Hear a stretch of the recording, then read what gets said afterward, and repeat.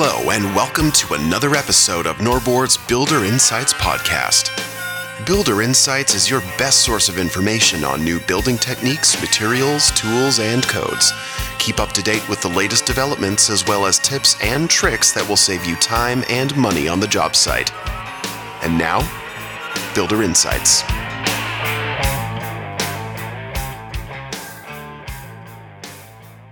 The following interview is with David Howard of the Home Builders Institute.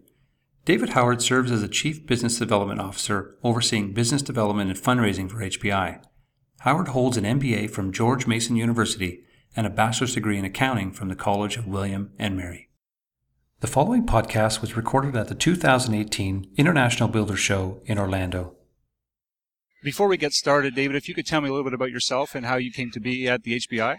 Sure. I've been with the Home Builders Institute now for a couple of years. I started in May of 2016. It's been a fast and furious ride for me. It's been a learning experience. It's been a very gratifying experience for me as well, given the kind of work that we do, given the kind of audiences that we're privileged to serve, whether they're at risk, whether it's students, whether it's some of our military programs, both veterans and transitioning servicemen and women. So it's been a lot of fun for me. I get to work with great people, again, very mission oriented. So it's been a very gratifying experience for me. Before my time with HBI, I'm kind of a nonprofit groupie. I've been with various not-for-profit organizations, primarily in Washington, D.C., for about 20 years. Prior to my time with HBI, I ran a foundation for the Urban Land Institute, a Washington, D.C.-based trade organization focused on issues of urban development, regeneration, that sort of thing. And before that, served in a senior role for another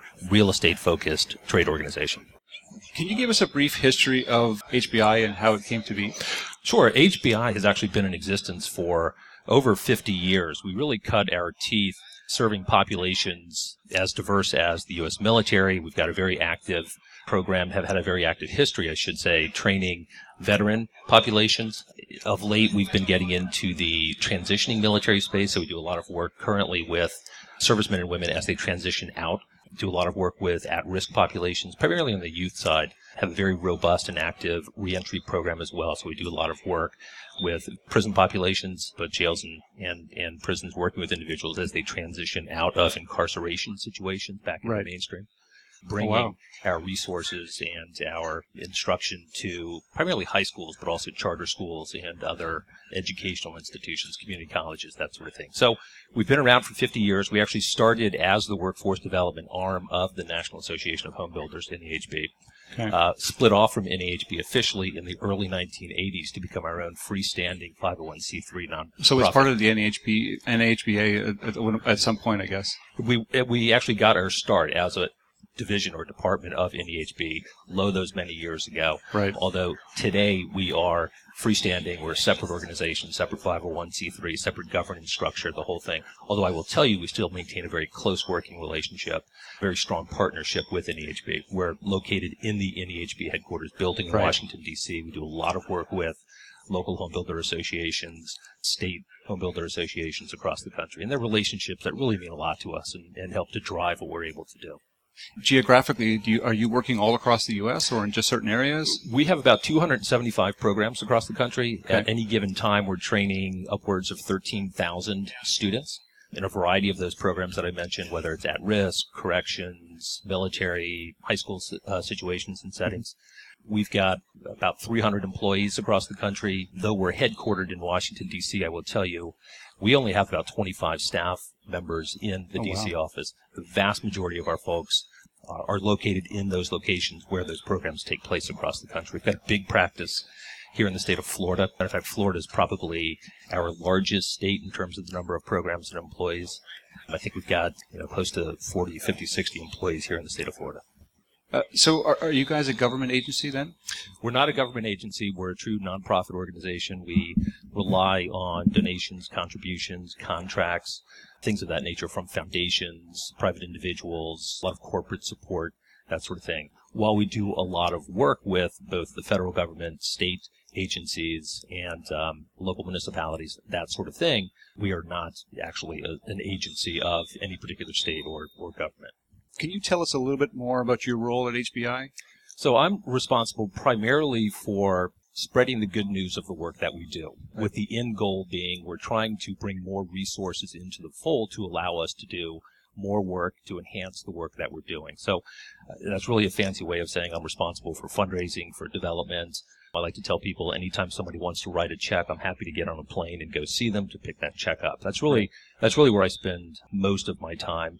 We're doing a lot of work with the foundation community, so I spend a lot of time trying to identify those foundations that are a good fit for us, and bring something to us in terms of the work that we're trying to provide our various populations. So very robust and active program reaching out to the foundation community, a lot of ongoing work with the corporate community in terms of trying to bring companies like Norbord into the mix. And I should say it's not all about just financial support. I mean, with any not-for-profit, what really drives our agenda is the financial resources that we're able to bring to bear. But I will tell you, the real value in the relationships that we're able to create lies in what our partners bring to the table, the contacts that they have, the networks that they have, the experience that they have in the markets where they're located. Do you work with the Department of Labor? We do a lot of work with the U.S. Department of Labor. As a matter of fact, our largest contract, most long-standing contract, is with the U.S. Department of Labor. For about 40 years, we have been the largest training partner in DOL's Job Corps program. So we actually provide skills training for about 75 Job Corps programs across the country. These are programs that are residential based. So it's a program that targets primarily at-risk youth. So essentially, young men and women apply to become a part of the Job Corps program. If they're accepted, they come and they actually live on a Job Corps campus. And they work to receive their high school equivalency, their GED here in the U.S., and they also have to work in a particular skilled trade area. Could be culinary, could be IT, could be healthcare, or in our case, it could be construction trade. So we go into these Job Corps centers and we provide trades training. It could be in carpentry, could be in plumbing, electrical, HVAC, 9 or 10 different program areas. And so the idea is once the students get to a point where they receive their high school equivalency, they're also prepared to go into the workforce because they have received an industry-recognized and an industry-based credential. In our case, a certification in the particular trade area that they've studied. So, again, they're armed with their high school degree and or at least their equivalency, and they have a skill that they can take to the market. And as part of that program, we also provide placement services. So not only are we providing the skills training to prepare these young men and women for careers, we're also working with them on the placement side so that they can, in fact, find jobs in the industry for which they've been prepared.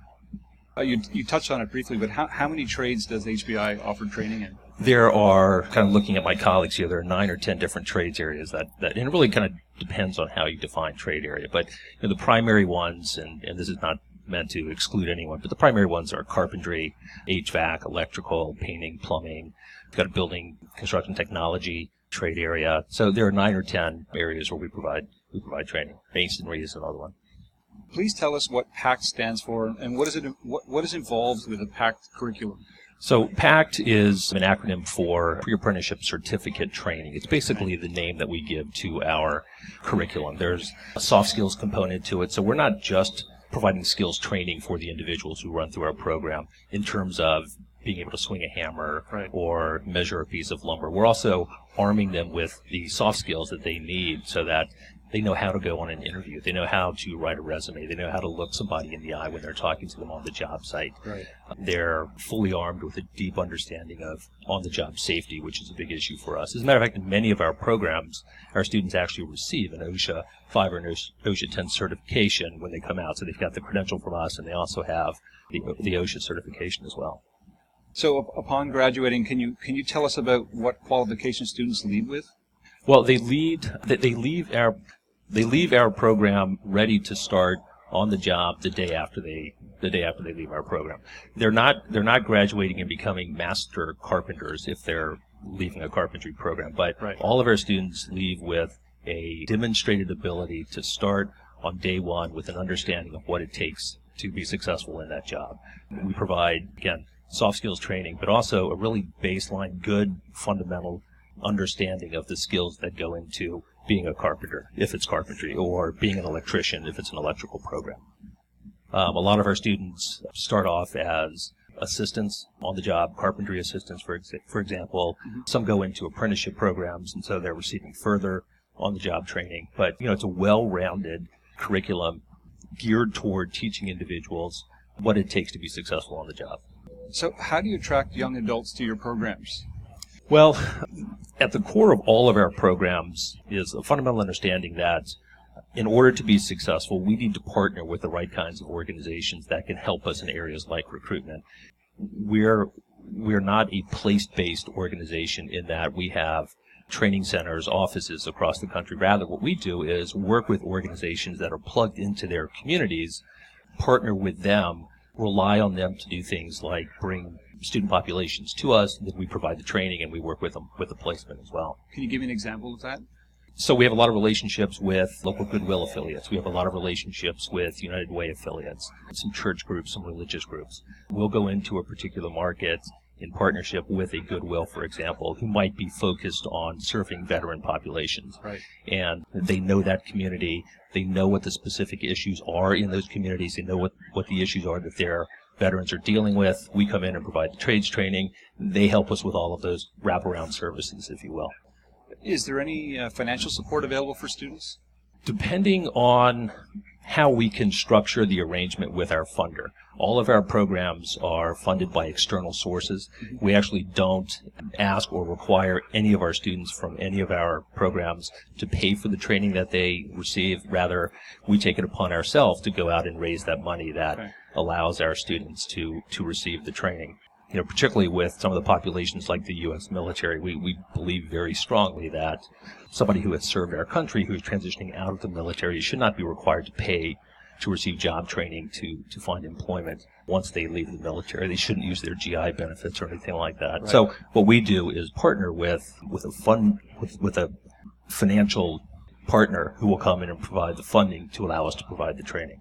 And so to answer your question, oftentimes, depending on the population that we're serving, there are financial needs that go beyond just the cost of the training. I see. Transportation is a big issue for us, particularly for some of our younger men and women who participate in the training programs. If they live on one side of the city and our training center is located in a different part of the city, then how do they get from point A to point B? And so oftentimes we'll put together a funding scenario with one of our foundation partners that will provide some resources to allow us to buy bus tickets, or in the case of some place like Washington, D.C., a Metro Pass, things like that. Right. We have been known to provide stipends for some of our students as well. We see this more times than not with the veteran groups that we serve. Oftentimes you're talking about somebody who might be 30 years old, 32 years old, 34 years old, something like that, and they need to provide for themselves. So they're receiving the training from us. They're not working at the time. They might be working, they might not be working. Right. The training that we're able to provide, will typically last anywhere from 12, 14, 16, 20 weeks, depending on how efficiently they can work their way through the program. Well, during that time of training, they've got to survive. They need funds to pay the rent, to buy food, transportation, that sort of thing. And so, again, depending on what we can put together with the funder, sometimes we can build some stipends into that program to offset some of those costs that a particular individual might need. Depending on the particular population, again, whether it's transitioning military, whether it's at-risk youth, whether it's one of our corrections programs, the length of time to complete the training varies. Yeah. We see in some of our military programs where we actually go on to military bases and provide training for servicemen and women who are transitioning out of the military. A lot of those individuals come to us with skills that have been honed in the military during their time in the military. So obviously for them, they can work their way through the program at a faster pace than somebody who hasn't developed those kinds of skills and what they were doing. So you're not starting from zero with some of them, right? That's exactly it. So there have been some members of our transitioning military program who can work their way through the program in as quickly as 10 to 12 weeks. With some of our other populations that we serve, particularly some of the juvenile justice sorts of populations, the length of the training period is much longer. The other thing that drives that is how much during the day we have them. So, for example, with some of the military programs, we actually have those individuals for 8 hours a day, 7 hours a day. And so they're able to train for the better part of the day.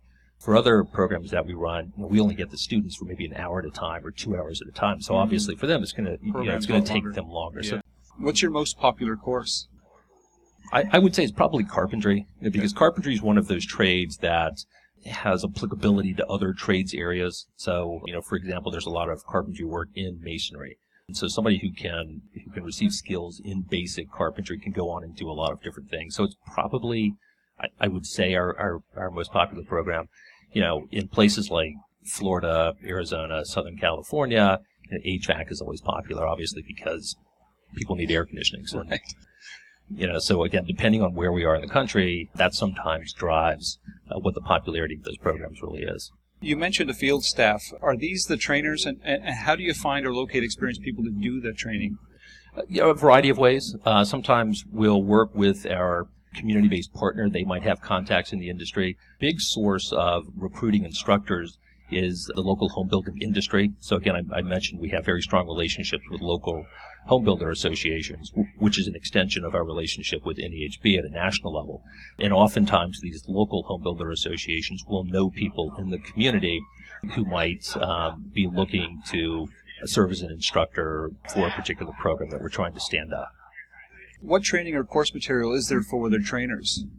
We actually certify all of our trainers, so all of our instructors receive a certification from us as well, which attests to their ability to teach from the curriculum. So we literally will send somebody from our team to a location once we've hired an instructor to train and certify that instructor. Now, that might sound like it's a more cumbersome or drawn-out process, but it only takes 2 or 3 days because, obviously if we're standing up a carpentry program in Milwaukee, the individual that we hired to be the instructor is going to come to us with some skills. And so basically what we're doing is working with them to enhance their familiarity with the curriculum. We're not really training somebody who has been a carpenter their entire career to be a carpenter according to HBI. What we're working with them on are things like some of these soft skills. We're trying to orient them to what they can expect in the program depending on the population that they're going to be serving, that sort of thing. So they're all certified in our curriculum before they actually start providing instruction for our students. My last question, are there any particular stories about students, staff, or programs that you might want to share with us? Anything that sticks out? The great thing about this job is you get to work with folks who come to us with all kinds of issues that, frankly, we don't see and we don't deal with when we're in our office in Washington, D.C. And, there's example after example after example. For some of our on-base military programs, you have the opportunity to work with kids in their early 20s who have served their country, who joined the service right out of high school, who went overseas, and they're coming back having served their country, having done their duty, and they don't know what they're going to do next. And so we have an opportunity to work with them, to give them some skills, and to place them with an employer in the industry. You look at some of our corrections programs. For the most part, you're dealing with people who have made a mistake. For most of our corrections programs, our reentry programs, we're not dealing with hardened criminals. Right. We're dealing with people who have had substance abuse issues. Lack direction or something. Yeah. That's exactly it. And so having the opportunity to go in and work with these individuals, provide them with the skills that they need so that they can get back on the right track. I talked about this being a very gratifying job. That's probably the most gratifying part of it. And what's really interesting is I have an opportunity to work more closely with our instructors than I do, candidly, with our students. And when you hear the stories that these instructors tell of their experience working with these students, it's really incredible. It's because the instructors really are the backbone of our programs. They really make HBI go. They talk about really getting to know their students on a personal level to the point where if somebody doesn't show up for 2 or 3 days, these men and women will get in their cars, they'll go to their homes, they'll pick them up, they'll bring them to the training, they'll keep in touch with them for years afterward. It's really, really gratifying work. But again, where the rubber really meets the road is in that relationship between the instructors and the students. It's fascinating, David. Thank you very much. Thank you for this opportunity. It's been great to talk with you. Thank you. That concludes this installment of Norbord's Builder Insights podcast. You'll find more of the same great content on our blog, including show notes and links to additional information. If you enjoyed this episode, please consider sharing, liking, and subscribing on iTunes. Thanks for listening.